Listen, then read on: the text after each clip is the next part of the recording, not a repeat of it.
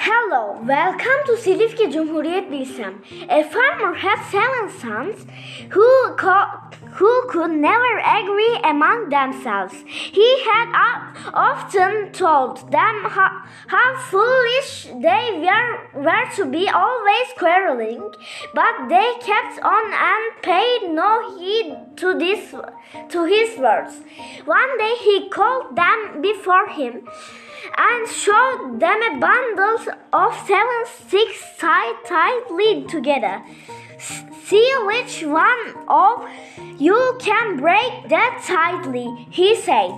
Each one took the bundle in his hands. One tried his best to break it, but it was so strong that they could not even bend it. At last they gave it back to their father and said, "We cannot break it." Then he untied the bundle and gave a single stick to each of his sons.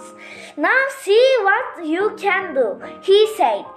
Each one broke his sticks with great ease. "My sons," said the farmer, "you like these sticks.